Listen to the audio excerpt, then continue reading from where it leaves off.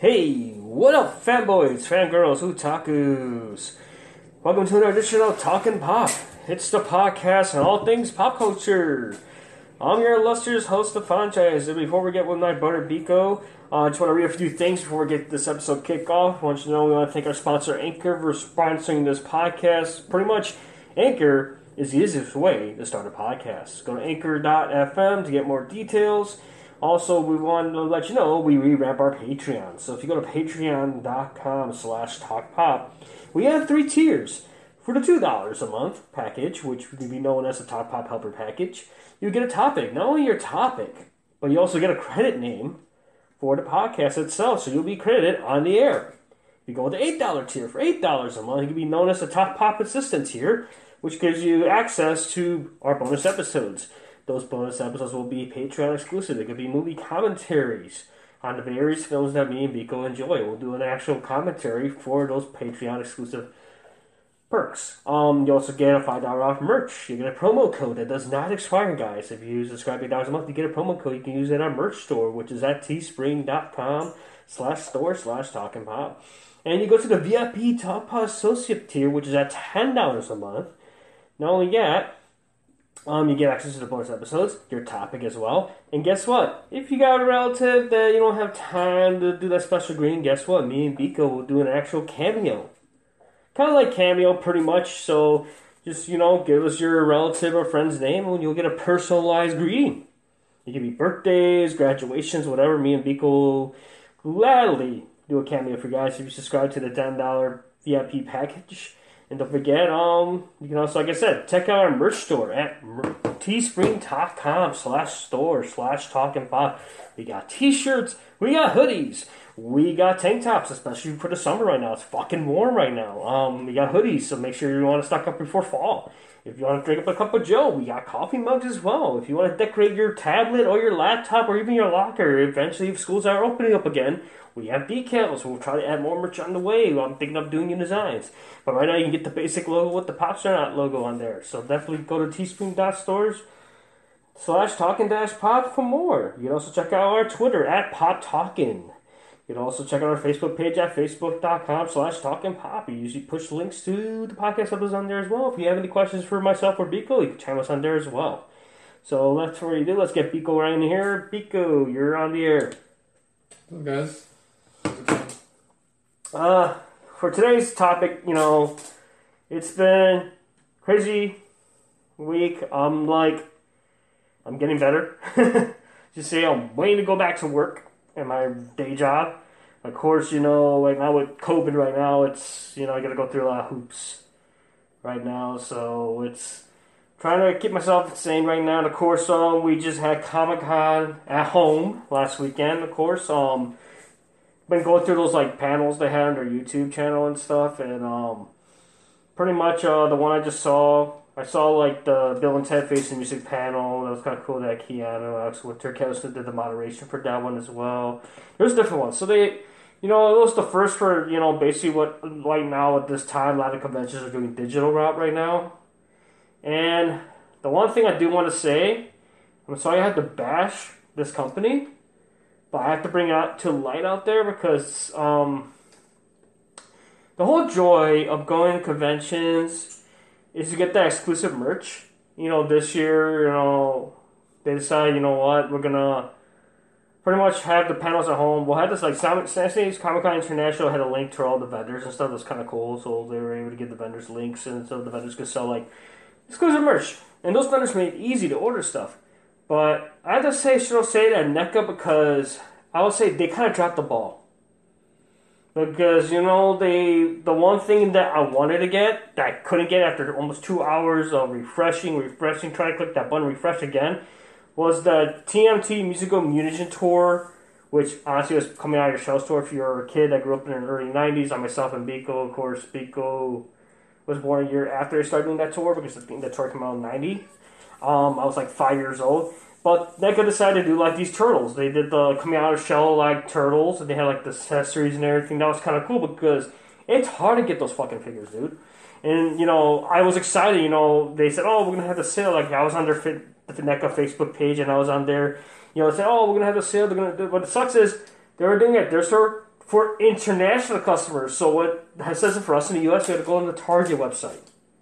I'm not knocking Target because I don't know. NECA tried to throw the shade at Target for messing up, but it was more on their end because what they should have done was, as soon as, supposedly it was supposed to go live at 4 o'clock Eastern, 3 o'clock for us if we live in the central region, that supposedly they gave us the links because what they're going to do was they're going to have the turtle was like $130.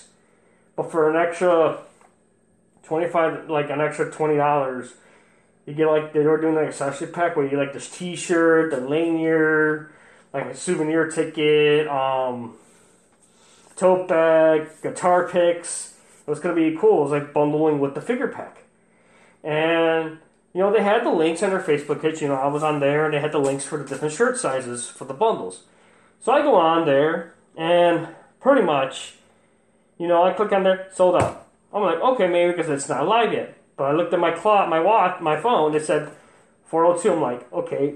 That's strange. The sale was supposed to go live at 3 o'clock. It was 3:01. I'm sorry, guys. It was 3 o'clock, right? So I'm on there. Click refresh again. Nothing. Click refresh again. Nothing. 5 minutes later. Click refresh. Nothing. I was all ready to go. Then I jumped back. I had Facebook on a different app. I was going through the browser. A lot of people were blasting NECA. A lot of them. Not just me. A lot of people were frustrated because they had the same issues I had. They kept saying sold out, so a lot of people couldn't place the pre-orders because they were going to ship out like sometime next month. And then people started blasting. NECA, they were trying to play peacemaker and say, oh, it's going to take a few minutes, it takes a while because we're the algorithm and everything. I'm like, bull. Well, what was, you had so much traffic, you were having issues, you couldn't deliver. And I'll give props to the people that were lucky enough to get those turtles. And it sucked because, it's one of the things, I missed out on getting the movie figures around the movie figures, so $150. I'm not going to pay a lot for one figure. So I missed out on that. I thought this was my opportunity to get, turtles. Because I remember growing up as a kid, I had a big-ass turtle collection. I was into Turtle Mania. I'm still a Turtles fan. We went to a bookstore, the other day and ended up getting a copy of, I was lucky I went to this half-price book, so it was really cool. And I ended up finding the first volume with the IDW Teenage Mutant Ninja Turtles, which makes it like a reboot. And I loved it. But I'm still a Turtle fan at heart. I enjoy the movies, the cartoons, the 80s cartoon, and I thought, this was my opportunity. Since, us and many others were lucky enough to go to Comic-Con this year due to, what's going on with the lockdown, I thought, this was my thing was, I'm going to save up money and get this Turtle set. And after 2 hours of refreshing and hitting the button, the refresh button, and going to check out the Facebook page, I got nowhere. I missed out. So I have to say congratulations to the lucky few that were able to get the turtles. I was disappointed. I got pissed off. They want to break my phone. I just got it.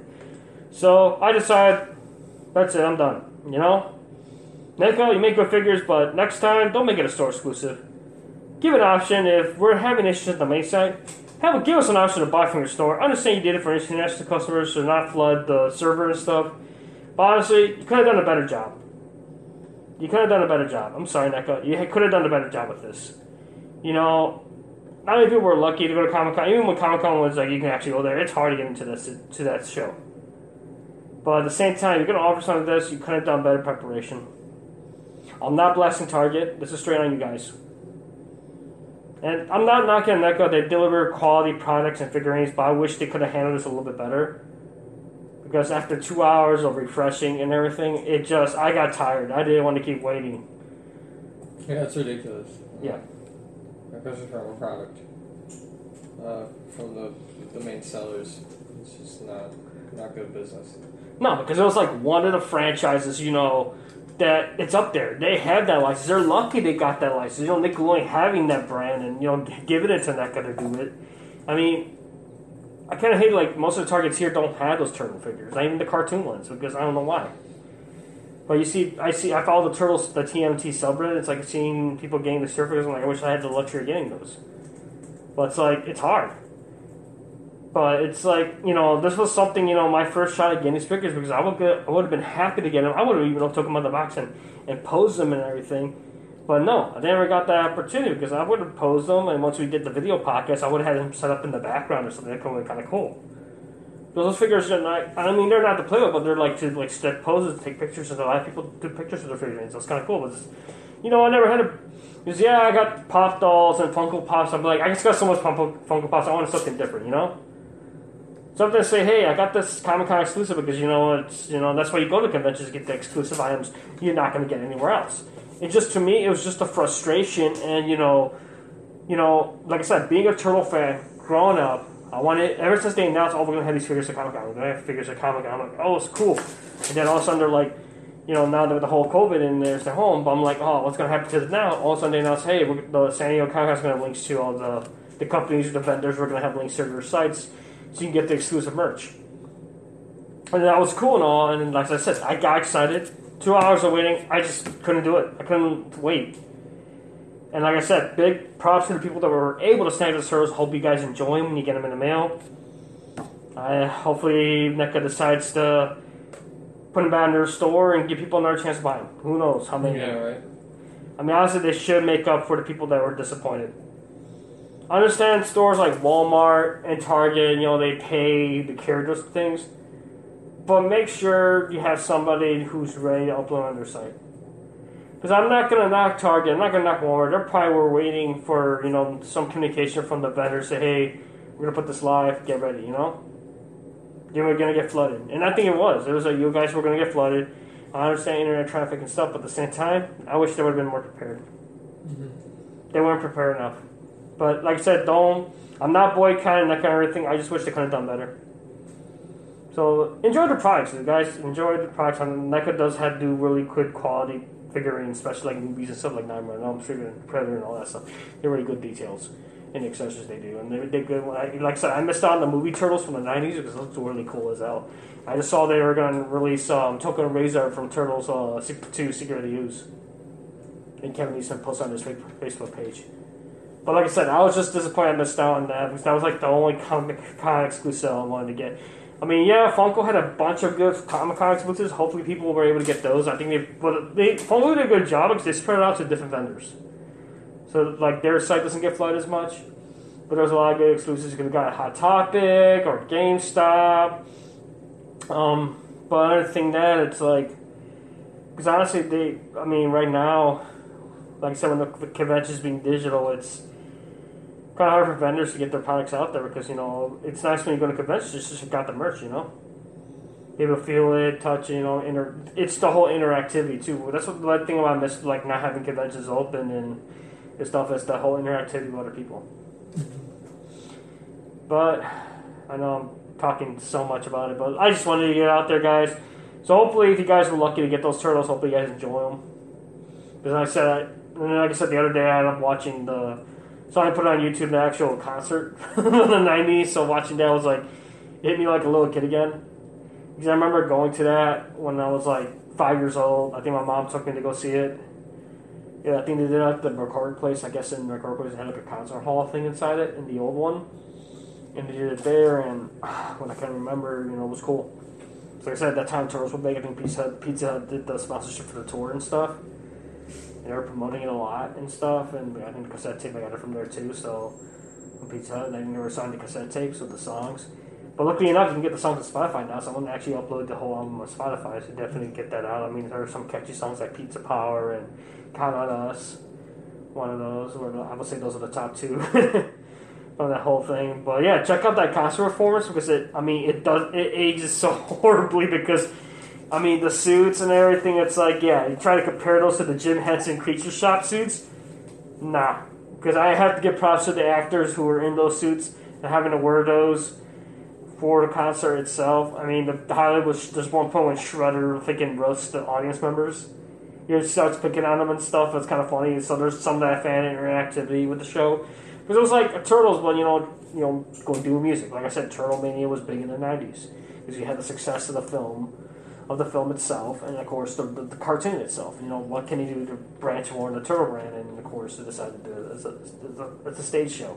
Mm-hmm. So, but like I said, big props to NECA for coming out with those figures. I just wish they could have done better with the release and make it easier for everybody to get them. So, like I said, big props. So that's my 2 cents about that. Other than that, what else happened in Comic-Con? I saw Kevin like today. I saw the Kevin Smith.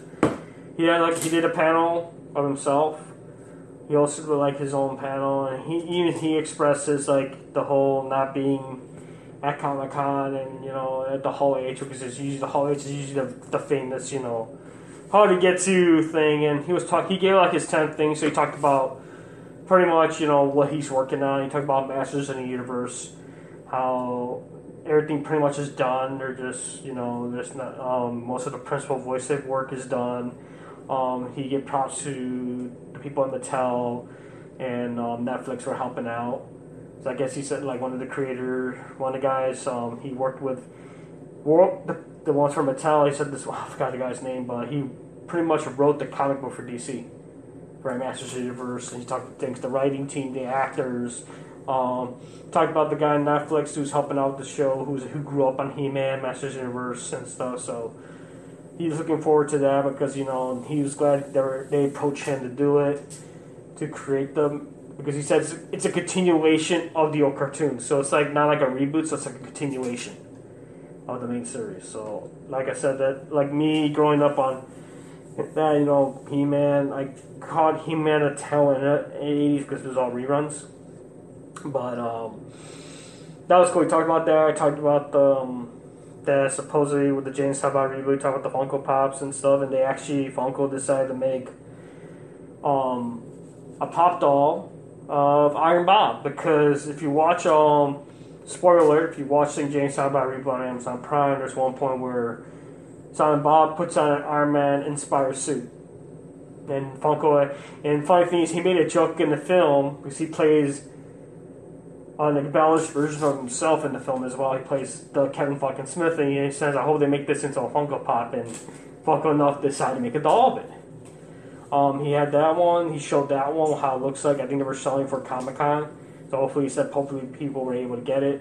He also showed the statue in the background, which is the Iron Bob, done by Robert Kurtzman, who did the costume design for the film for James Silent reboot, and I guess his companies is selling like the statues and stuff and the mask. So he gives shout out to Robert Kurtzman because he made like a lot of movie props and stuff over the years. He talked about stuff that he was planning to do, like because of COVID and stuff. Talked about try out the Mallrats. And then this one film called Kilroy was here. It was like a film that he was working on with this school down in Florida, this film school. He did with these kids, like in this film class, helped them out. And he did it. He said he worked on for 3 years because he did it at the beginning of the time before his heart attack.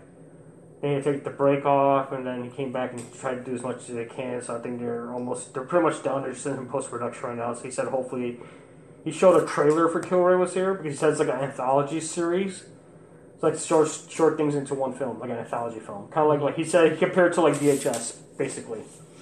That's all of them. The whole thing about Kilroy was here, like Kilroy. If you remember Kilroy's, like that joke where the guy with the big eyes and the long nose and stuff. So it's like almost a horror film. So he showed the trailer for that. Then he talked about like other projects he's working on. He talked about the podcast he's doing with his daughter, Harley Quinn Smith, but the vegan podcast as well. So he was just pretty much like talking about like projects that he's working on. That he came out with the whole content site called that Kevin Smith Club, where you can do like tier membership, kind of like Patreon almost. And he said you can get access to like his old podcasts and stuff, and he has a free old podcast called Wake and Bake, like a video thing where he pretty much wakes up, smokes weed, and pretty much he talks about what's going on. And he talks about the Smodcast Theater they're trying to build in Jersey. It's at the side where the Quick Stop is in Jersey.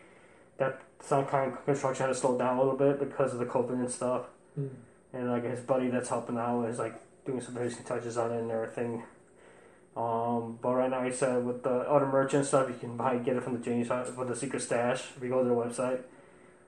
So he was like pretty much talking about like the film itself, the James Silent reboot, how he had fun in that film. He was able to get people that were willing to work with him and stuff, and he just pretty much gave his commentary of what's going on right now with the right now. So definitely check out the Evening with Kevin Smith on the comicbook.com Comic-Con YouTube channel. I saw that one. Well, like I said, the other one I saw was the Bill and Ted Face of Music, and of course now there's been talks with the theaters getting pushed back, so a lot of films are getting pushed back. It might be going on demand. But Kevin Smith hosted the panel for that, so they got the writers, they got the actor who played Death, they had the director, you got Keanu and Alex Winter, and you had the two girls who were gonna play the kid version, play their daughters. And I just realized what hit me when I was watching that panel was that Samara Weaving, who plays Bill's daughter, is daughter of Hugo Weaving. And she made a joke because she's like, "You fought my dad in the Matrix." So she said this is Keanu. And they were poking jokes at them. And she's like, "Oh, you acted with my dad." I'm like, it was like the whole thing. I'm like, really? I'm like, the last thing caught me off guard. I'm like, that's Hugo Weaving's daughter? I'm like, what the heck? You would never know. You never know who you end up like acting with, but they talk about how, Keanu and the writers, they all kept contact over the years and stuff. Him and Alex Winter became friends when they did the auditions together and stuff for the first films. And they said they did like they didn't want to spoil, they did a little tribute to George Carlin. Because, of course, he played Rufus in the films. And it's cool they brought Death back, though. William Sadler was really happy that he got to be part of the universe again. And then the actresses who were playing the daughters, when they saw that, Keanu and Alex reunited to Death, she said they were acting like old friends who haven't seen each other for so many years. And how they have fun in the film and stuff. And so that panel was really good. I mean, I saw they got a Turtles one too because it's the 3rd anniversary of the first film. So definitely check out if you go to Comic-Con International on their YouTube channel. Search Comic-Con. They have on their YouTube channel. They have all the panels, like the main actor ones, but they have the other ones too, like the industry ones, where you know how to get into certain things. But like I say, it was like a different type of feel. But I think a lot of people, the biggest complaint I read about it was there was not enough interactivity. They said they wish the panels were live, where fans were able to chime in the chat and ask questions. They said they wish they could have. I wish they said that it would have been better to have more fan interaction. Mm-hmm. Someone have a Discord or something, just so someone come out of their Discord just to answer questions. That's the only thing you miss about conventions is when they have like a Q&A thing, and you don't have, and that kind of changes when you try this thing from digital. Because I know that's I think right now the big one's I forgot which one they're doing next digital. I know Crunchyroll announced they're doing their annual convention. They're doing it digital this year. So hopefully they'll learn from what Comic-Con did and hopefully add an interactive type, like a Discord or a chat saying, if you want to ask questions, chime in and ask questions. Because I think that kind of, I appreciate what the San Diego Comic-Con International is trying to do and try to show the videos, but at the same time, it kind of loses that whole fan interaction of, having Q&As. I think if they were able to do these panels live, I think with everyone having, I think it was all about trying to get everybody. Because they're probably doing some stuff when, even though everything's on lockdown, but they probably had other projects they had to work on. So I kind of think it was kind of hard to do a live panel and pretty much, do a live Q&A. But I wish they had that, so just to have that little interaction. Yeah, maybe. I mean, it's a different experience when you're in the place as opposed to watching it through a screen, but either way, I feel that no matter where the panel people are, they should still bring good content as if they were there in front of them.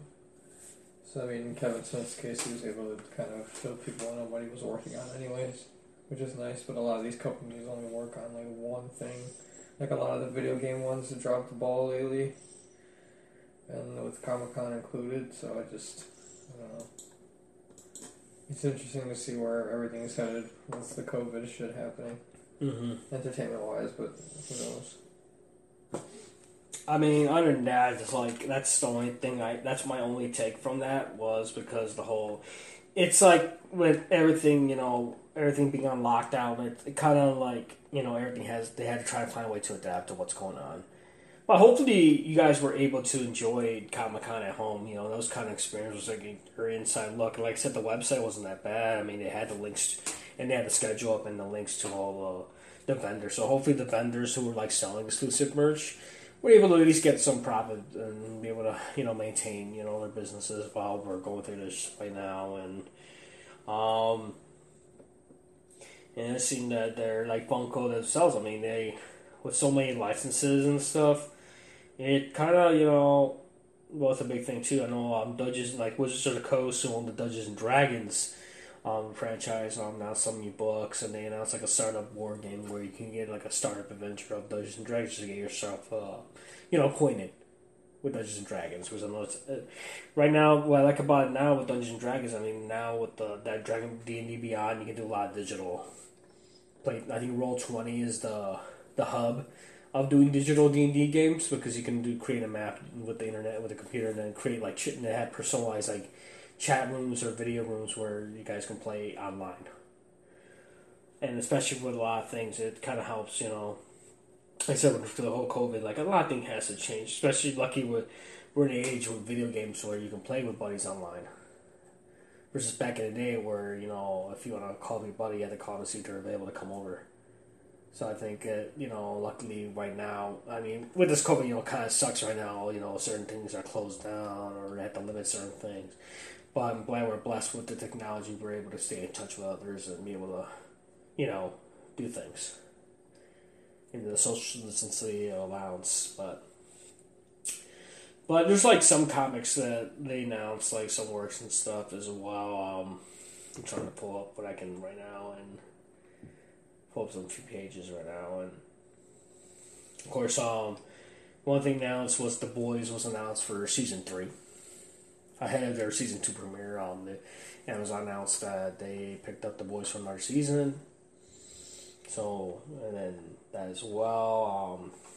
Of course, Rooster Teeth Productions announced the next season of Ruby and Rivers Blue Zero is called. So they announced a lot of their new works they're working on right now. And of course, Umbrella Academy season 2. They showed the first look at that during the Comic-Con at home. And it had some of the panels for like Bob's Burgers, Family Guy, What We Do in the Shadows. Definitely watch that show. The first 2 seasons are on Hulu. It's a very funny show. It's about pretty much What We Do in the Shadows is basically about vampires. Pretty much, it's like a mockumentary kind of, so kind of like The Office almost. Where they have the camera crews, even like the vampires would recognize the camera crews. Pretty much focus on these 3 vampires who live in Staten Island, and they have their human familiar, Guillermo, tending to their needs, and just supposedly try to take over the world in a more modern sense. So some of them are out of base because they've been living for so many years and try to get used to the modern, conveniences. And they got that one vampire played by Mark Proch, who's like an energy vampire, so he sucks out all like negative energy, so they're trying to deal with him as well. But he's not the typical vampire, he's an energy vampire apparently. But it's really good. They got like the 2 seasons, and it's really good. It's on Netflix, but it's also on Hulu as well, so definitely check out. I saw that panel. That panel was amazing. Like I said, all the Marvel movies got pushed back. Spider-Man got pushed back for 2022. Avatar got pushed back for 2022. A lot of movies got pushed back as of right now. And of course, I'm a Sonic fan, and they announced Sonic finally got announced. The release date is going to be in 2022 for Sonic 2. Will be coming out in 2022. What was I going to say? Apparently, Rooster Teeth, I just saw right now, they're going to do, so Rooster Teeth, like I just picked up on the Nerd Culture column on CBR.com. Rooster Teeth announced because they do an expo, like a convention as well. Like a regular convention, but this year with everything going on, it says here Rooster Teeth announced a 10-day virtual convention running from Tuesday, September 15th to Friday, September 25th. It'll be a break-in live broadcast over the weekend with Saturday 19, Sunday 20th, instead of being dedicated to recast and rebroadcast. So they're going to do live streaming, but they only the weekend is pretty much going to recap. It says the Rooster Teeth convention will be free for all of those Rooster Teeth First members. Those was a $5 subscription. However, select panels will be free to watch for anyone, including the Ruby Volume 8 panel and the Red vs. Blue Zero panel. And maybe broadcast on RoosterTeeth.com, Rooster Teeth's mobile apps. So I guess it's like for the memberships, I guess. If you're a member for the Rooster Teeth thing, which makes sense sometimes. I think Crunchyroll's doing the same thing too. They're doing, like I said, they're doing the expo as well virtually. Like I said, it's like I said, a lot of these conventions are going to the digital route right now. And I just saw, what was it? I just saw this thing. Oh, here it is. Apparently, I don't know this, guys. I don't know what's going on with fashion. If you guys are like this is one thing I just saw right now. I'm on comicbook.com, and apparently Crocs is doing a collaboration with KFC. Apparently, there's going to be a chicken-scented Crocs lunch today. This is an article from by Sean Fallon from comicbook.com. Dude, look at this. This is freaking Crocs. Look at it. I don't know if these chickens are, you can tell they're fake chickens, but look at the chicken legs. But come on, dude. Oh my god. The Classic Cross Collaborator matches a red and white striped bucket of KFC complete with fried chicken pan on top. KFC logo on the back of the left shoe and the kernel on the right. The look is polished off of a fried chicken giblets charm for each shoe. It looks and smells like the real thing. Says the Crocs KFC bar shoe will should be slated for the spring. We'll assume with the pandemic situation pushed back the release. It's now happened today.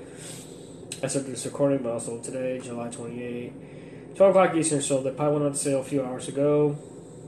Go to Crocs.com and try to buy a pair. But if you're a big fan of KFC, yeah, and you like wearing Crocs, okay, I can see why you might get it, or just to collect it. I don't know. I don't go around wearing a chicken set of shoes, man. I know you're vegan, dude, but it's like no. Even then, it wouldn't. Crocs are weird to me. Those shoes are some of the ugliest shoes I've ever seen ever. Oh god. Ugh, looks so bad.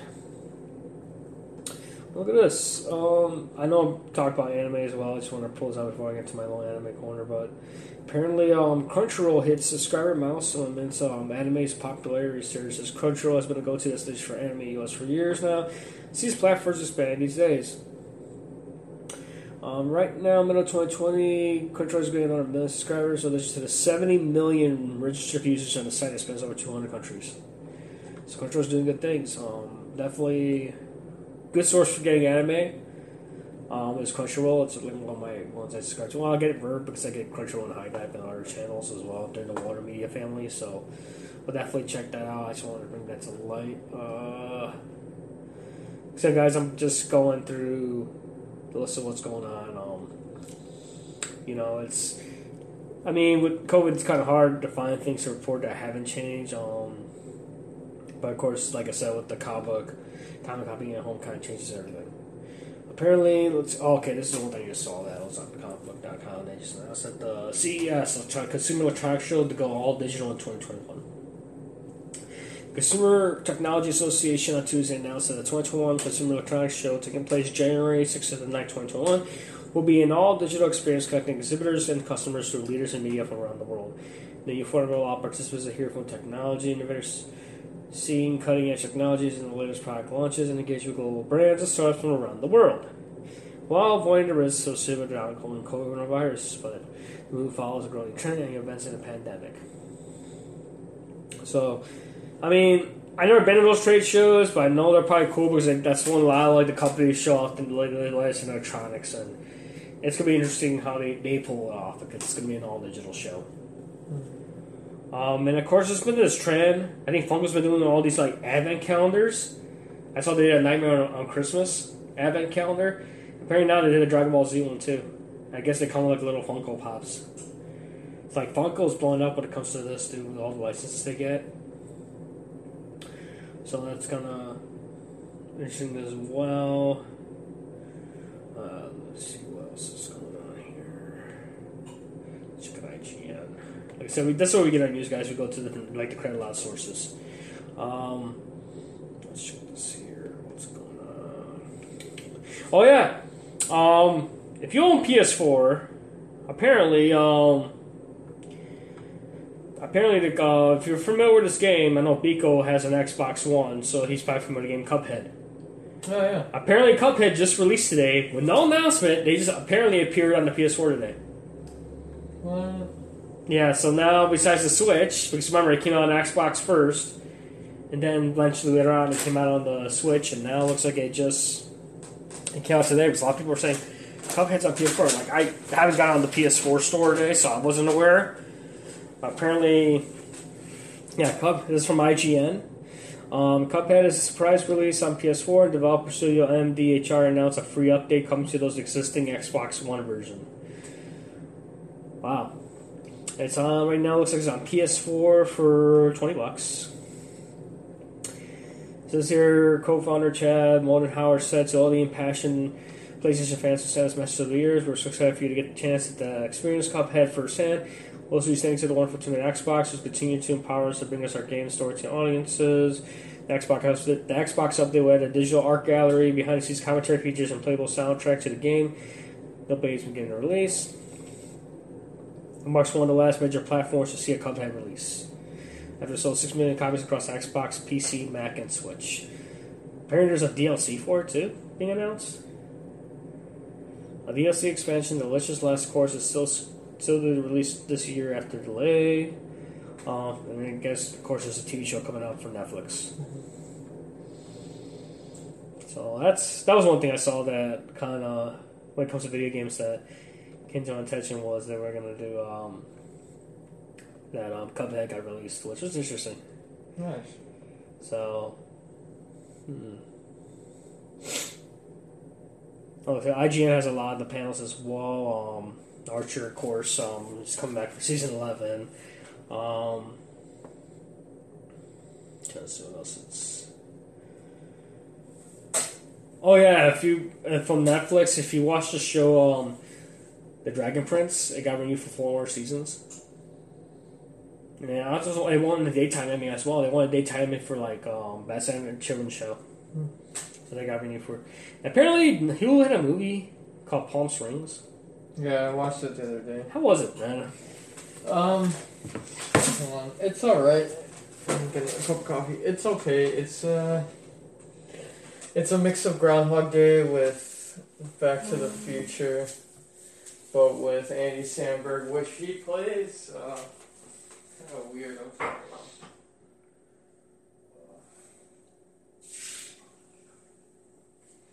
That was Andy Samberg, wasn't it? Andy Samberg and the girl from she's in How I Met Your Mother, but the mother when she comes out later. Oh, okay. I think I found it. Like the Kristen Milotti. Hopefully, I'm not butchering the name. Yeah, but she comes out in there, and they're kind of like both stuck in this weird loop.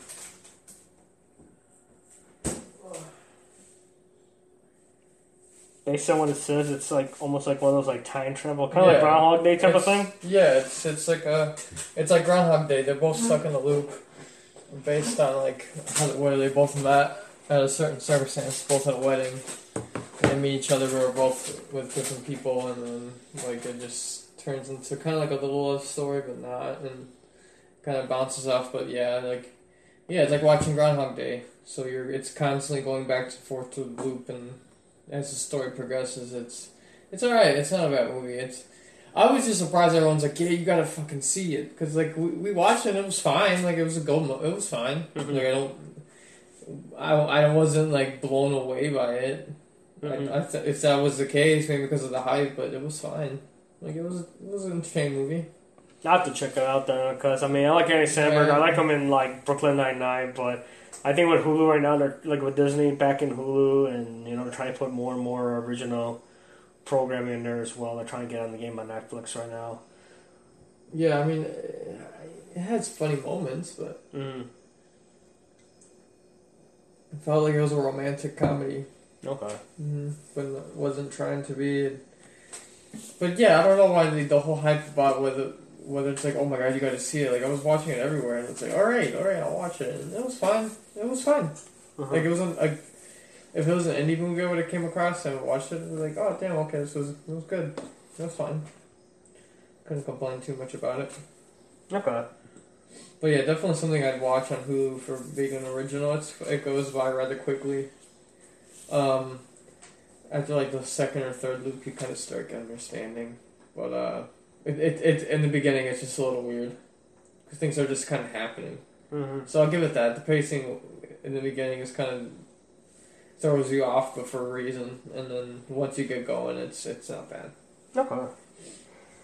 Definitely check that movie out. I mean, I'm gonna say right now when it comes to TV right now, I've been trying to see the last like I said, I've been on an anime fix for the last few weeks because I'm at home, because you see, if you guys remember from the last episode, I had a health scare, so Of course, at work you gotta take like a sick leave, and of course you gotta get tested. Of course, I got tested for COVID, and my thing came back negative. Right now, I'm just waiting for the okay from my employer's team to put me back in the system, basically, so you can say. But of course, you gotta do everything by the book, and hopefully I go back shortly. But for me, I just been like catch up on anime. Of course, there's some ones out there that.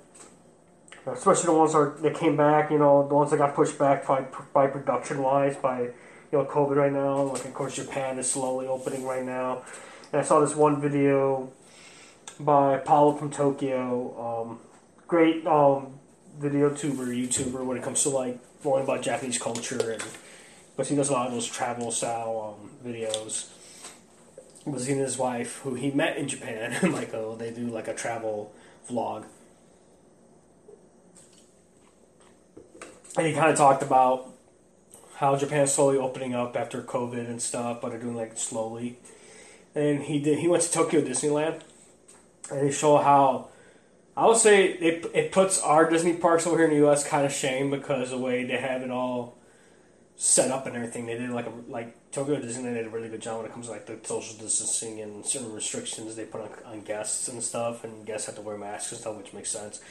And they have to keep those masks on until they get food or something they're planning on eating in the diner. They kept like certain shops open, they limited capacity. And with Japan being more like there's in Japan, what I've seen based on the vlogs and stuff, they're mostly cash based culture. Very few places will take take like cards and stuff. I think right now with COVID they're slowly allowing for cashless payments.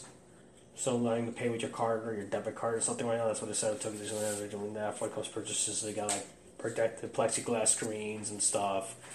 That's kind of cool. They're still opening right now. The only people there right now locally, or people that live there right now, they still have a travel ban right now for foreigners right now until this pandemic subsides.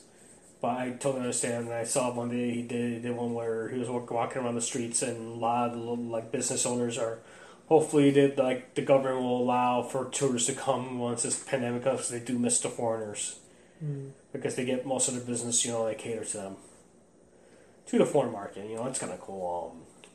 And see that. And of course, definitely one podcast I definitely enjoy is the Trash Taste podcast. If you guys haven't checked that out, that's really good. If you guys want to know about. Which is these three YouTubers, Joey, the anime man, Gert, Gigit, and C-Dog, Connor, who's a C-Dog. They're all AnyTubers, and they're all friends in real life, and they decided to do a podcast together, and they talk about, it's a cool podcast. I think they're like 8 episodes up right now, but they talk about, anime, video games, and Japanese culture, like how they got into it and stuff. Very good, but it's like Japan's like one of the places I want to visit. Just because, I'm a big anime guy, I love video games, but I do want to see the culture. It kind of fascinates me by watching like these videos, these travel videos of Japan, and it kind of makes me interested in just how the culture is. Experience it like firsthand, but until this pandemic subsides and once they open travel again, I would like to stay up and go there one day, at least for like a week or something. That'd be kind of cool. One thing I do want to say, speaking of anime, we'll get into it, my little anime thing, is if you're on Crunchyroll right now, or Verve, if you remember from Comic-Con, they announced, like, Crunchyroll had a little panel, and they announced that Goblin Slayer, the film, was being released on Crunchyroll right now. It's just for today. They're premiering the film today. If you go on the website now, go on to the Goblin Slayer anime page. They have the video on there, the movie on there. I'm surprised they decided to do it on, like, they show it here on Crunchyroll itself because they're one of the partners. So definitely check it out. Basically, Goblin Slayer, yeah, it's kind of like the fantasy style, but it pays homage, like the manga itself. It's based on the manga, but it pays homage to like the old D&D type games in the past. I think the manga, the creator, loved D&D, so he decided to make it like that. So they get the different character classes, but this one character whose sole purpose is basically he wears his armor, and he only does missions where it involves killing goblins. Because I guess he lost his parents to a goblin attack. Just that's all he does. Any jobs he'll take for the guild has to involve killing goblins. It's really good. It's one of those animes that, to the point where they have to put a disclaimer before every episode because it's that graphic, it's that intense. But the animation is good. I would like to read the manga because I heard some more gruesome on there. So they announced that they're going to have the film. The film is out right now today. You can go on Crunchyroll today. I don't know how long we get the film up. I might have to take a chance later today to check it out. But it's a really good anime. I do recommend you guys see if you're into like the fantasy style. Like I said, there's some animes that have that isekai, pretty much like it's stuck into a fantasy world. Well, this is like a true fantasy type game because even like it's like D&D, almost like a D&D inspired manga. Because you got the different character classes and different races. So you got like a priest, you got like a ranger, you got a cleric, you got a warrior. But the different nationality, the different races. You got a lizard man who's like a priest. They got a elf girl who's like a ranger. They got the dwarf, who's like almost like a warrior himself. And of course you got the girl this blonde girl who's like pretty much a cleric, and she went on an adventure with these other friends, and they thought they can, and of course her whole party pretty much, I have to talk about the beginning because I think that's the reason why the anime itself got a disclaimer was there was this one part, I won't spoil the rest of the series, but I just want to describe this one part. I think that got parents in Japan upset was it got a little gory. Because the girl who's the cleric, she goes on this party, they're excited, they go on their first adventure, they go in this cave. And they thought they were killing goblins, it was, simple mission, Kill goblins or money. They go, they do it, but unbeknownst to them, their party got overwhelmed. To the point where her party members start getting killed one by one, and one of her other female adventures to the point she gets stripped naked, she ends up getting raped, and she ends up getting killed as well. Afterwards, she gets so traumatized until she gets saved by the Goblin Slayer. Who, you don't see his face, but the anime goes to his backstory why he kills goblins, why he shows his hatred towards. But definitely, it's one of those, and that's why that scene got so intense. That's why the anime would disclaimer before every episode. Because it's one of those intense things. But definitely check it out. The anime itself, Goblin Slayer, it's on Crunchyroll, but if you want to see it, I think it's also on Funimation. I think they did the dub of it, but I think if you want to see the film, you have to catch it on Crunchyroll. So definitely check out Goblin Slayer. So that's my little thing of anime. Right now we'll take a little break and we'll come back. It's been me talking for most of the episode. We're gonna give Biko some time for him to say some stuff that he finds on the news right now. So let me go ahead. We'll take a quick break. Make sure to listen to our ad in between this episode, and we'll be right back.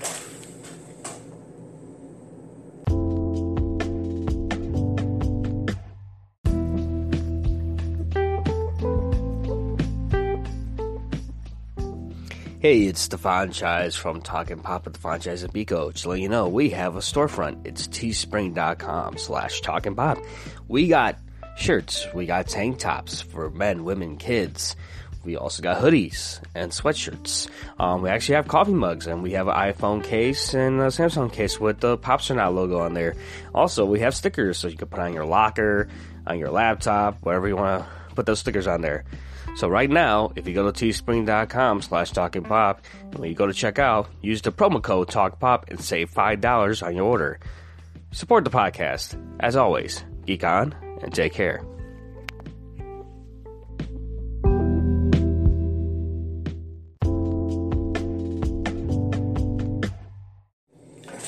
Alright, everybody, we are back. Like I said, pretty much this episode I like to call it reactions because we're first reacting what was going on with Comic-Con. But I'm going to turn over to Biko, and Biko will go ahead and talk about see what he found in the world of news and Reddit.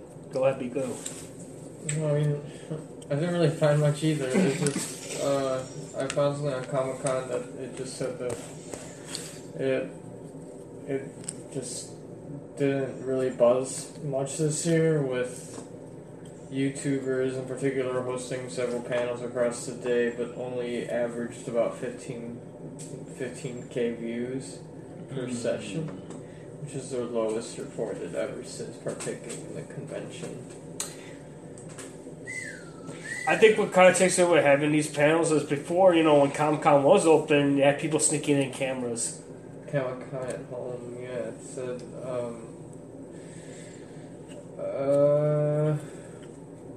so just even comparing from last year, I guess they count tweets and shit too. Says the YouTube numbers look even bleak compared from last year to this year when they said around 15,000 views per panel. So on Thursday, okay, YouTube typically garners using the main hall that Comic-Con uses, which is their biggest hall in the venue. Yeah, Hall H, they call it. Right? Yeah, so they did the same thing, I guess you could say, with this. Having, I guess you could say, several spots opened on Thursday for YouTube-sponsored content. Mm-hmm. But we're talking about 15K a view. It's not even, some people get more on a video. And then it says it could be blamed on the lack of exciting properties such as The Walking Dead's 20th Century Studios, New Mutants, CBS Star Trek panels, and 2 of Keanu Reeves' panels for Bill and Ted's Face the Music and Constantine were the biggest names, which could have drawn away a lot of the attention away from the YouTube centered panels. But that was going to happen no matter what. Because that's just normal. It's expected when you go to these conventions. There's a bunch of different shit that people are into. Of course they're going to take. See, like... Also, Lucasfilm wasn't even at Comic-Con. Warner Brothers, DC, and Marvel, of the latter, had much respect for Comic-Con and home and generating interest from exclusive content. So just it just seemed like Comic-Con was something that should have just not happened this year, as opposed to doing something like, we'll say, Comic-Con at home, just to say they did it, to remain relevant in people's headspace. But it's just, at this point, it's like, I think this might hurt their image.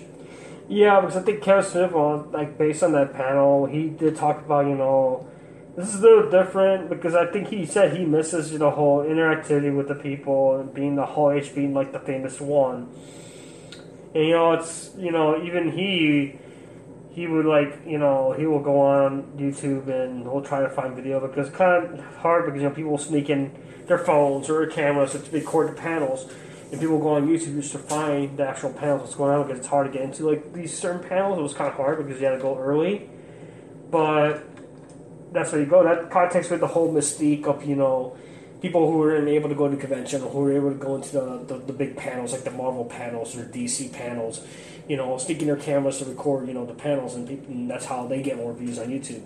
So I think that kind of hurt a little bit. It hurt this a little bit for the fact that it kind of takes away the whole mystique of, like I was saying before, there was no fan interactivity whatsoever. These panels were simply, to me, they were just, you had to watch the video. There was, I will say, even, I have to give props to the people presenting these panels, because they had to do it with no audience.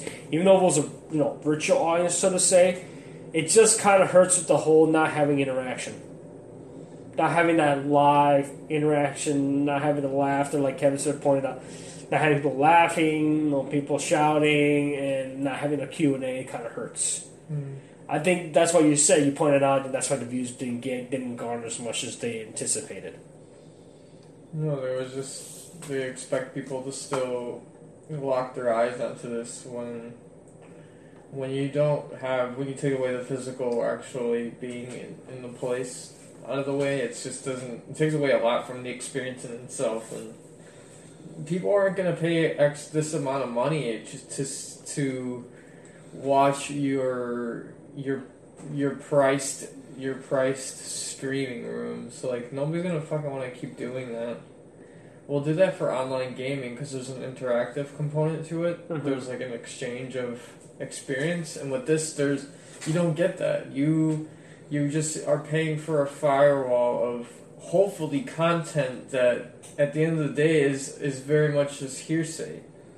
I think in particular we got to see this with Tenet, Christopher Nolan's film. Like we went from okay, it's gonna get delayed. It'll be here by June. I'm like fuck yeah, like, excited. Mm-hmm. And this is back in like February when I saw the first preview, pre-COVID, and so when we kept saying that was gonna delay, but then we saw a lot of these film studios start uploading their movies onto streaming services such as Hulu or Amazon Prime or Netflix right away because they saw that, oh, well, movie theaters are, for the most part, guys, I don't think they're coming back. So these movie houses are going to have to get savvy, and if that means they're going to have to let go of the sweet bucks, these movies out to the masses, which in the turn point that's going to happen regardless, do it. People will pay, or you get the cut. Figure it out. You're going to eventually how to grease your wheels, but we're going to see a lot of that going, and I think with the Tenet indefinite delay, I think it was just another nail to where it's like, okay, I guess we're not going to have, we'll have drive-ins, but only so many movies are going to make you go to the drive-in, not just any fucking movie. No, and plus right now, the stuff online that's trending right now is possibly there's like a lot of medical examiners are telling that the U.S. just shut down again, so that's going to hurt because if they said, oh, we're going to go back to phase. Right now, I think Illinois was in phase 4 or something right now, but they're Chicago's going back to phase 3, and it's like some states are going back to their primal phases. It's like they're urging the shutdown again. It's like it kind of sucks, and. With COVID right now, right now I just saw the guys. We don't talk enough about sports a lot, but I have to give props to the athletes, they're risking themselves to go out and play just to keep people entertained. Just to have some hope for baseball was this weekend. It was the first weekend for baseball. They're doing their 60-game season with the expanded playoffs. MLS doing the tournament right now. I watched the Mexican Soccer League. They just started this past weekend as well. Playing with no fans, but are taking proper precautions. With the baseball, I was watching the Cubs and Reds last night, and they talked about how the teams who are facing each other are keeping open communication. To let them know, hey, these players got tested, none of them are showing negative. So they're sharing, results for safety-wise. They're keeping constant communication just to keep people informed that, hey, our guys are good to go, we'll be able to play a game with no issues. And yeah, it kind of sucks, watching a baseball game with no fans, and it kind of misses the whole fan crowd reactions and stuff. Yeah, they got to feel there's some crowd noise, but it's interesting because you get to hear the players shouting and stuff. It's like you're watching players practice, but the games actually count. And of course, with hockey coming as well, I know there's some players that pretty much they thought they can go, but they couldn't go. Like Brent Siegel for the Hawks, he's not going to be able to go join the team because he was recovering from surgeries and stuff. He had recent surgeries, and he sets himself on the ice, and he felt he wasn't comfortable. So he's going to give time to heal. So that's kind of cool. And I saw, there was one about the NBA right now. Them going back to the full WNBA as well. They're getting back into the fold as well. And, So baseball started too? Yeah, baseball started too.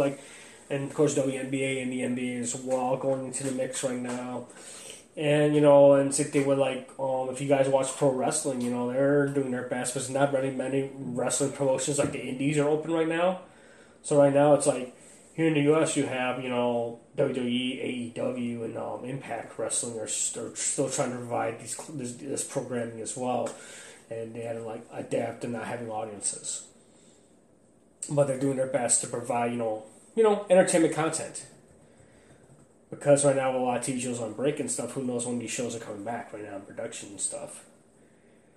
Especially for the next fall season, who knows. But for right now, you got at least, sports and WWE right now trying their best, to put on these shows and entertain the crowd right now and everything. And try to keep people somewhat, I would say, staying at home because I know jobs right now, a lot of jobs are, either people applying for jobs, they're not getting callbacks, or they're pretty much, these jobs are waiting to be able to open up again, depending on the industry they're in as well, because, they got to follow health guidelines as well. But it's one thing that, like I said, going back to the conventions, you kind of missed that. Lucky me and Biko were lucky. Like I said, we always say we're lucky we got to go to C2E2. Because that was like the last big fan interactive convention we were able to go to. And kind of, it's just missing the whole camaraderie, interacting with your fellow geeks, basically, and fellow people who share the same common interests. So, yeah, when Comic-Con said, oh, yeah, we're going to make it virtual this year, and people will be able to see it for free. I understand, it's kind of hard to get into, when Comic-Con International, the first time they had to cancel having an actual venue this year, it was the first time in its history, but, doing this virtual thing, and, like I said, it kind of lost its mystique, so to say. I mean, it was cool they had the panels, but it kind of loses it when not doing them live, and not doing it with any fan interaction at all. So I bet you even the actors kind of missed the whole, interacting with fans or answering questions from fans. It was pretty much more like presentations, like if you were listening to a business meeting and stuff. Like a lecture for school. Yeah, like a lecture from school. That's how it looks like. It just doesn't look right. It just seems like, it's stripped down as real as it possibly can be, and just without its pageantry, but that's what... Now you get this, and it's kind of like, oh, well, it's just kind of stupid. And I just wish it was... It could have been something that's just going to wait till next year, because all this got postponed anyways. So it's like you get a lot of all this big news, but a lot of these people aren't going to put things out right away. Mm-hmm. With a lot of delays, and it's hard to see a lot of these things going to be ready to go until like maybe the latter part, maybe of 2021. Even though it's really just around the corner.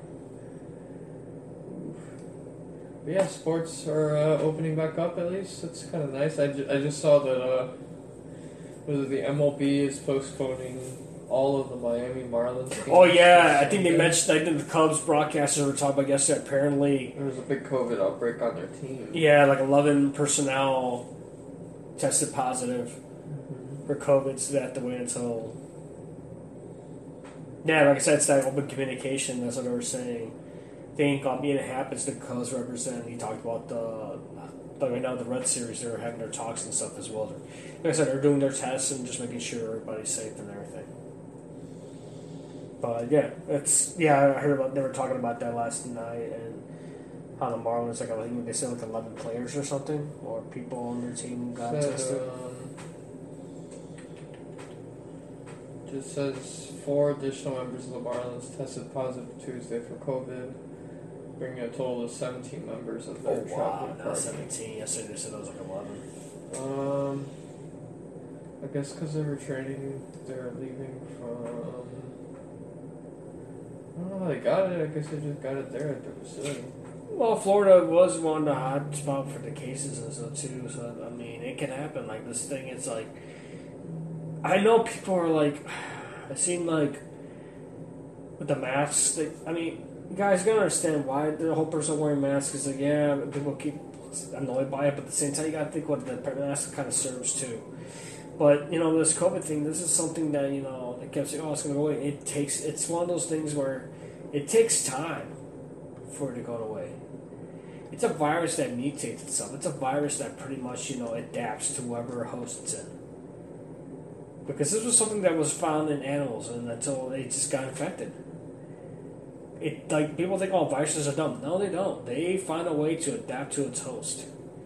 It rewrite its DNA structure and learns and mutates. It moves from back to back. It moves from host to host. That's what a mask is for, because it's a respiratory illness and affects your lungs. And you might have it, don't show symptoms. Like sometimes there's cases where people will have it, but they don't show the symptoms. And some people will have it, they show symptoms. Okay, it hits people differently depending on their immune system as well. It hits differently at different people, but at the same time, it's like you gotta be careful. And it sucks for those players right now because now they have to go into isolation and pretty much for 2 weeks and probably get tested again to make sure they don't have it again. I don't know. I mean, they're the only team out of the other teams that reported having any cases on their personnel. And they said that the MLB have conducted more than 6,000 tests on all the personnel for each of their clubs twice. So for them to only report, for the Marlins, 17 personnel to only report it, which is good. And the odds look favorably in their position because this is not news you want to hear, especially with all these people trying to restart their seasons again, and with the NFL still having not from the Big Four, the sports in America, they haven't announced what they're trying to do. They want to do like a 20-game season, but a lot of players are coming out and are not wanting to do that and have already kind of expressed that they will opt out of the season, which a lot of the NFL Players Association members, if they consider opting out, that leaves the NFL with having to make a decision on whether to go into a legal case against the players and the association or hire replacements to fill contracts. They did that before when they had the strike years back. They had to replace the players. We can't say NFL hasn't pulled that card again before, but it's the case. But another thing I saw is that with the NBA is looking to start up this, I think it was this Sunday, it's supposed to start its first couple games. I think there's a game on right now. I'm just trying to pull up. Yeah. The NBA is going to try to start up their team, but at least their playoff runs, because they've already officially finished their season. But they call it the bubble year, the bubble league, because it's got everybody stuck. And what sucks is that the Bulls aren't in there, but it's because they had a terrible season, so hopefully they can remanage. But I don't see why these guys are gonna do it and not have, because we have the NBA coming back, then we have baseball coming back. When baseball, there's like way more closer together half the time. There's only 10 people on the court. I mean, then plus they're all spread out, so you had that distancing. Right. What about the other people that are there? I mean, the way they had the dugouts set up, they have set up where there is spacing in the dugouts. Like what they did was they put like 2 benches. So they have one bench on the top, one bench on the bottom. So they build like an actual bench on the top of the dugouts. They modify the dugouts a little bit just to separate the players a little bit. That's somewhat distance, but most of them they do have like masks. And they didn't make like these. I think they're selling them right now for pre-order. It's by the company FOCO, and they're the garter scarves and the masks. They're selling those right now. You can pre-order them on their website, and they're the actual like ones the players are using right now. When they're not playing, they wear those in the dugout. So they got the masks and stuff. So they're trying to help, curb the spread, as you can say. But same thing with like the pro wrestling. Like WWE has like the plexiglass around the ring, like around the barriers.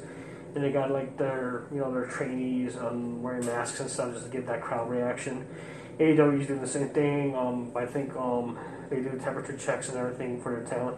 WWE, they're doing temperature checks as well. They're doing their temperature checks as well. If they got personnel that have to be sent home. The thing for WWE right now, it's them like trying to make these storylines. It's like for wrestling, people don't really wrestling. Yeah, it's pre-written, but it's like something happens where you have to rewrite the storyline.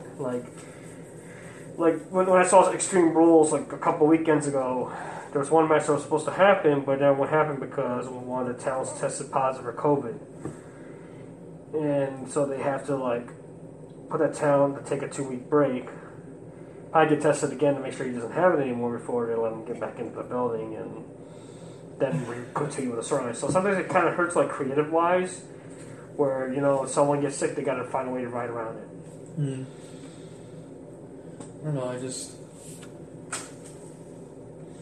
feel like a lot of this shit's gonna get, just makes it worse. Mm-hmm. At least with the wrestling, I feel like it does fail from not, with with the lack of not having a crowd there. I mean, even like yesterday with a couple of soccer matches going on, it doesn't seem too bad when it comes to soccer because it's big enough already, and you got to follow the ball a little more like that. And maybe hockey games would suffer without people. Because I don't even mention the NHL would come back, even though... No, NHL is coming back. I think it's supposed to start... Because all they do is wear gear, so... I think it's supposed to start next month. It starts next month. They just finished, like, their training camps right now. Because right now, they were just having training camps right now, but I think it's supposed to start August, like, the playoff tournament. I'm guessing they're doing the hub cities. Yeah, so they are playing right now. NBA? Yeah, there's 2 games out right now. So, like... Overall, Biko, what do you think of the conventions? Like, if you saw any more reactions to Comic-Con, or what you think right now for this year, going right now the way this year is, you think we're going to see more virtual events? Because I think that any future virtual events, like the rest of, if they are planning to do any more like expos and stuff later this year, you think they're going to have more fan interactivity? Yeah, they're gonna have to. They're gonna have to stick with. Maybe not convention-wise, so maybe they won't... Some of these brands won't, hopefully, only stick to waiting for convention dates to roll around. I know for at least music-wise, all the music festivals canceled and whatnot, so it just seems kind of like that's out of the picture until next year, hopefully, but that's kind of been out of sight, out of mind. So with things like this that provide digital entertainment, so anything you find on YouTube or... video games in general, or in this case, films and movies, like a lot of that stuff, you're gonna have to see them play a bigger part in their social media. And I'm talking like their Instagrams, or if they have people doing Twitch.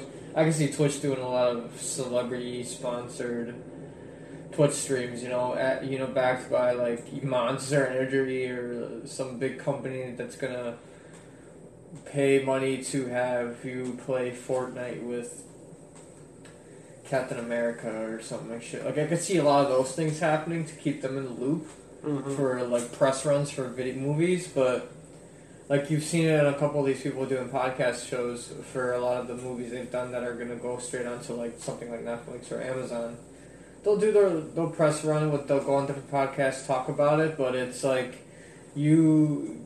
before I got YouTube Premium, a lot of the ads I would see would have been on YouTube. I would have heard it on there. I would have heard something on it because I heard this person say it on the podcast. Or it's like a lot of these things, I'll RSVP to it on maybe in passing, but it doesn't. I don't feel too inclined to actually go and watch it, as opposed to, I want to say, if it's like I will be more on my way to go and watch a comedy special as opposed to the Avengers Infinity Director's Cut's coming out.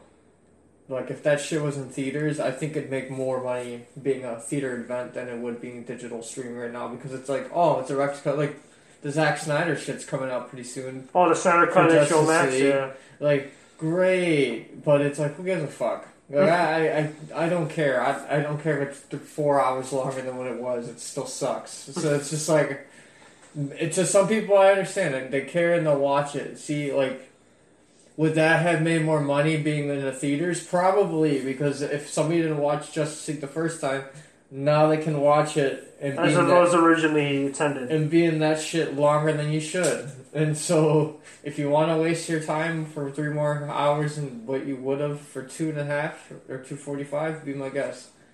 But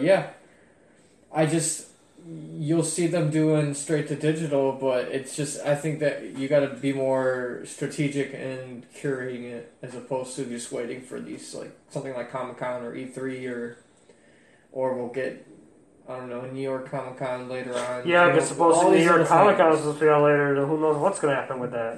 Right, because like all that's just going to get blended in, and now we're just like, fuck it. I'd rather just you do the press run. It's going to, like, very old school with it. You know how you wouldn't know about any movies until the previews come out and the tape you bought, and they'll have like 3 previews before you get to the movie. That was awesome, because then it's like, oh shit, there's going to be a movie coming out. Like, oh, there's another Jurassic Park coming out? No way. And so maybe they're going to have to refer to that old school way of tossing trailers on YouTube making little videos, interviews around the YouTube channels. Like YouTube's gonna be a big driver for that. I think they people should focus on that. Yeah, I think right now, especially mentioning podcasts, I think I saw Mark Pargosler he's thinking of doing a podcast. I think he's got a podcast coming out where he's going to be rewatching the old Saved by the Bell. Oh God, see, like how Donald Faison and Zach Braff did the whole Scrubs. He's doing the same thing with Saved by the Bell. Yeah.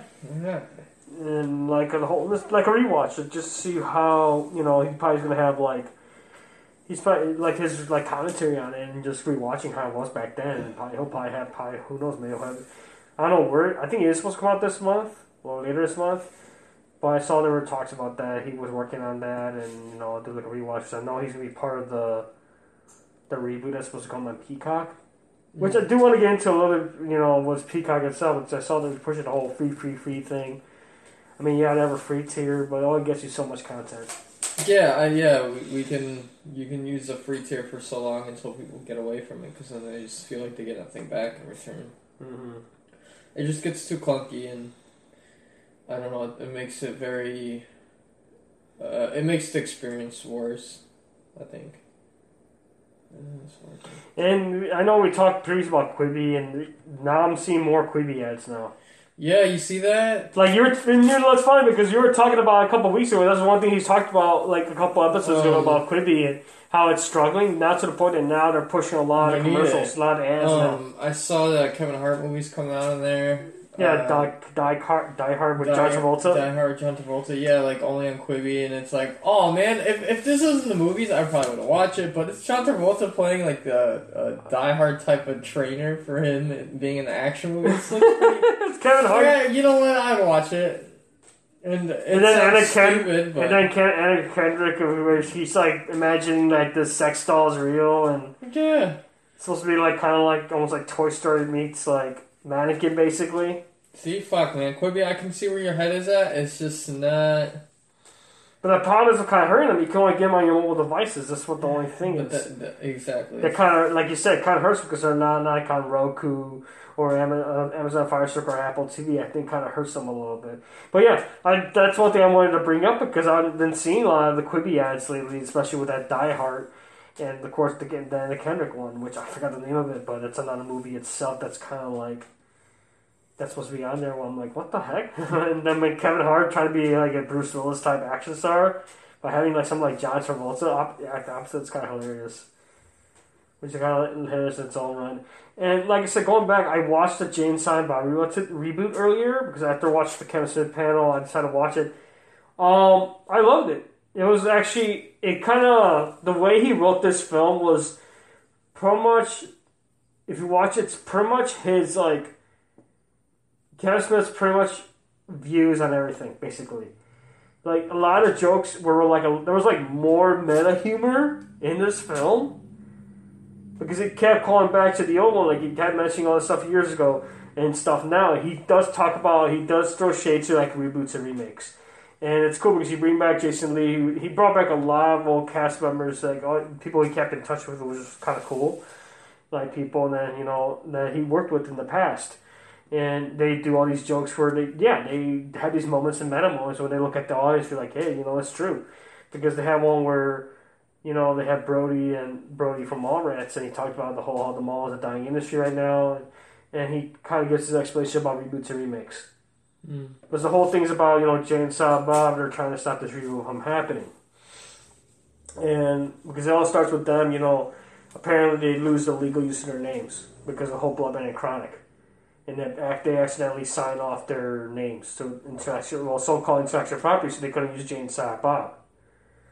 And that's the whole mission of trying to stop it for the reboot from happening because they wanted the intellectual rights of their names back. But Kevin Smith does a good job of doing callbacks to his old films, but pretty much putting his humor where he's basically commenting on what's going on.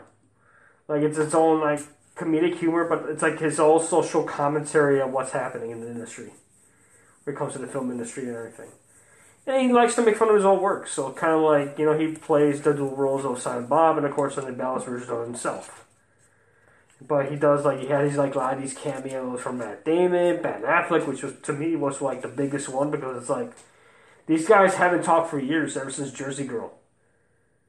People keep forgetting about Jersey Girl. That was, like, the last collaboration they both did. And they didn't talk for years, and it's like, and I, listen to catch up on this podcast.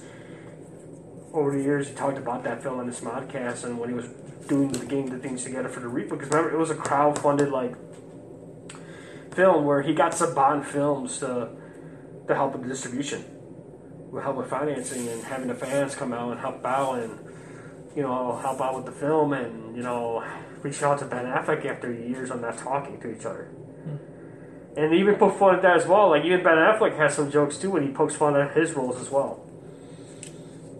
And they bring back characters you haven't seen in a long time, and it was kind of cool. A lot of callbacks to, like, the old shit. And, and like I said, it was pretty much a film, like, he wanted... Same time, there's something he wanted to work on to the point, like, it's like, he said in his panels, like, it's like, playing with action figures, you want to play with your old shit. It's like going back and playing with your old shit. Playing with your old action figures. To bring back that nostalgia. And that's why back to the panel talking about the Twilight at the Mallrats. It's like going back to the Mallrats. So right now that's something he hopefully once, everything, sorry. Once everything pretty much, gets back, that's something he wants to come back, and, he already talked to a few people that are really open to come back for. And I think, too, same thing, he wants to go back to Clerk. He wants to do a Clerks 3, like, try to finish that off as well. Like you said, going back and playing with your old action figures, like, same thing when you play with old action figures, going back and playing the old shit, Have fun with it, like that. Mm-hmm. And I think that's the reason why he did James Silent Bob reboot, is pretty much saying, just to show how a reboot should have been done, basically. If done the right way. Versus right now, what studios are doing now with reboots and stuff. Oh, we do a few minor tweaks, but at the same time, it's like you try to get that nostalgia feeling. But overall, I enjoyed Jane Silent Bob reboot. Definitely check it out. It's on Amazon Prime, but definitely check it out. It's really good. I mean, like I said, like one of those things. Like I said, there's callbacks to like the old Jane Silent Bob Strikes Back, but they bring back some characters and, like I said, some cameos who were on that film itself. But like you said, it's like going back and playing with the old action figures. Go back to the old shit, basically. Mm-hmm. And one thing I saw, like, nothing but the Comic Cons, like these, like I said, going back to the convention, like this Comic Con home. I'm trying to think what I didn't see much of the past. But the website itself was not bad. I mean, it had the schedule, like in the old convention. It just misses the whole, interaction, and it kind of sucked. I missed out on the Turtle figures. When I go back into the game, I missed it out. But hopefully, I mean, this has got to be the way to go for right now. I mean, see, like I said, this year pretty much it's like a forgetful year. Just look forward to next year. Like I said, hopefully by next year the cases go down. And they'll be able to open up, and we'll slowly try to go back to normalcy. We'll see how that goes. It just this year it just became more like adapting. But like I said, when I do say that we have technology, we're able to do this. We're able to find a way to show something at home. People that sit there at home. So I would say overall, Comic-Con International, they tried. I would give it kind of a C+ for effort on their end. C+. I'm being generous, I'm being generous. I give them a C+. They tried. Like, I kind of like the whole access to everything, access to vendors and all that stuff. That was one thing I could give for his pros. Scheduling, that was another pro. The site was so easy to find everything. That was a pro. The only cons I found was lack of fan interactivity and lack of, content. I think with the lack of content, I'm meaning none of the big studios did any big panels. So there's very few panels that wasn't years past. And I think it was just more trying to reach out to people to do it, or studios that didn't want to do it. Same thing too. I would say that, and of course, missing out on exclusives is a big negative, especially when it comes to like getting certain exclusives which are tied to certain retailers. Was another negative on my end that it's kind of hard to do that. But like I said, I give it a C plus, just for effort wise. What would you give Ika? No, I didn't. I know you probably didn't. Didn't even know they were having a thing, but I like I said before, I don't. Yeah, I give them a C for effort, but it's just kind of like what's. I know you have to reach for relevancy, but it's just not the way. Stuff like this isn't something that you should do online. It should be more coordinated, but they did the best they could with what they had, albeit announcing things that may happen or are still in the works, or even if they had to be delayed. It's nice to see what's going to be coming out soon. So, getting an update on that is always nice. It's fresh. As far as information goes, it's nice to get that updated, but they could have just easily maybe have reduced the size of this thing, or they could have had it for a more expansive weekend if they wanted to, or just have done, I don't know, I just don't, they could have just waited till next year. It probably would have been better until next year, because then maybe they wouldn't have to sacrifice having to put something out now, as opposed to waiting till everything can kind of be put to a level to where they feel like they could provide a standard product or a successful experience for the people going to this, because people spend tons of money going to this event, and it's 3 days, and it's kind of it's a slap in the face when it gets reduced to a at-home stream.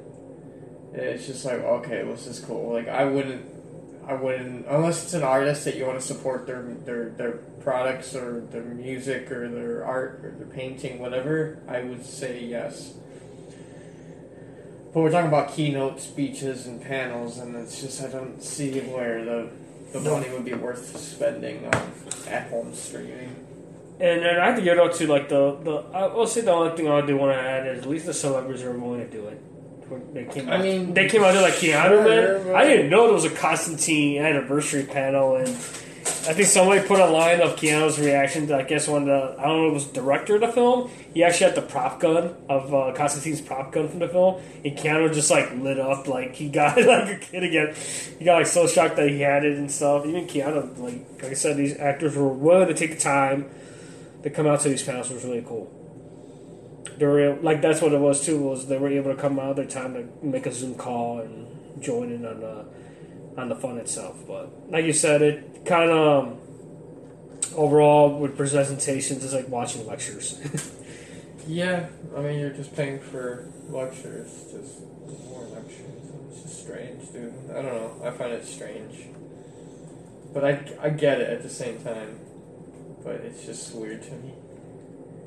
It's just not something I'd want to spend my money on, considering that type of product from what it came to. I know it's a very up and down year, but that's why you just don't compromise, and you're better off not doing something like this, or maybe this is like a YouTube video or something they could have done.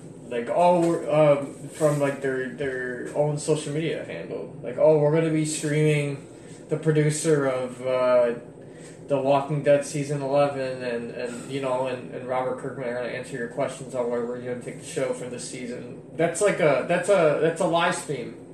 3 o'clock, 4 o'clock. That's a live stream right there. Mm-hmm. So the only people that lose out on there are ones who don't really care much about where The Walking Dead's headed. Like, why? Those. That's how those things work, and that's where I feel like that would have worked better, as opposed to, let's do a whole weekend catered around it. Like, what? No, it's a little too much. Mm-hmm. Like, we've already had enough of.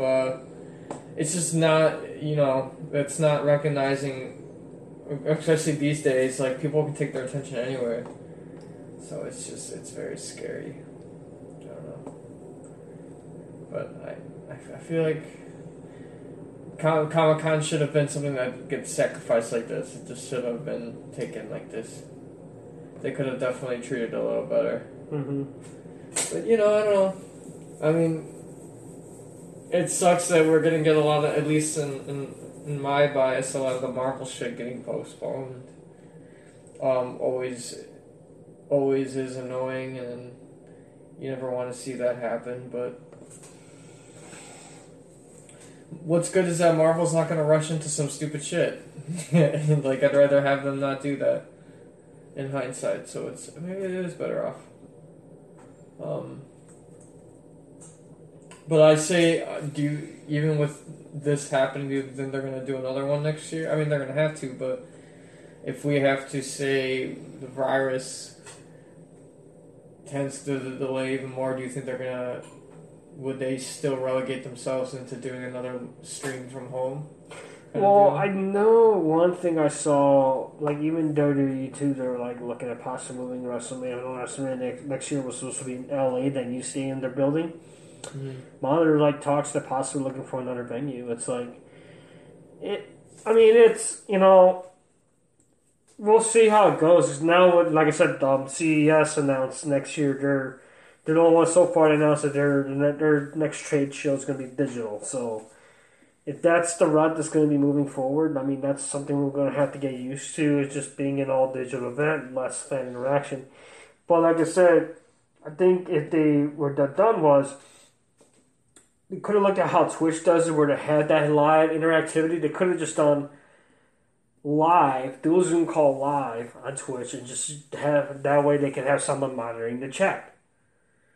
Because I think that kind of hurt, Comic-Con at home was not having, like I said, not having that fan interaction, not having somebody monitoring and asking, like getting questions from the people watching.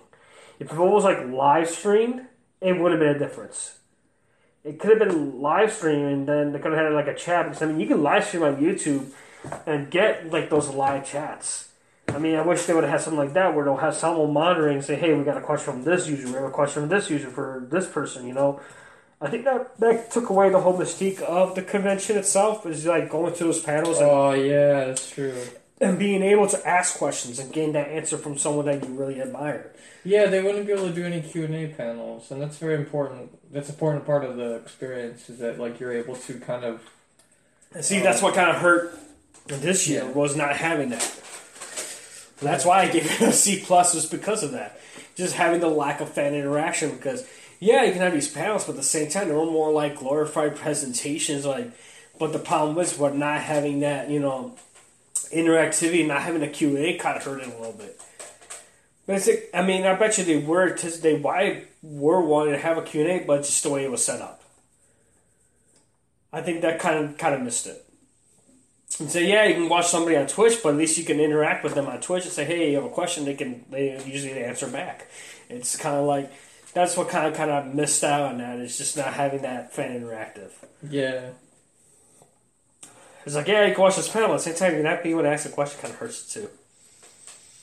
But at the same time, it's like, that's why people go to podcasting as well. And it's, yeah, in podcasting, you can have somebody talk on a podcast. You can ask those questions when it comes to podcasting. You can ask questions.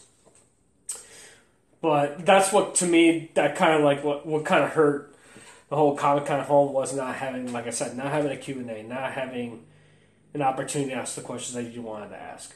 Yeah, it was cool. You saw the Walking Dead presentation. Then you saw the Constantine anniversary panel, or I saw they have a Turtles 30th anniversary film panel, or like I said, Dylan Tiffany's music panel. Even with Kevin Smith, it was cool having those panels, but at the same time, it was kind of hurtful having a Q&A.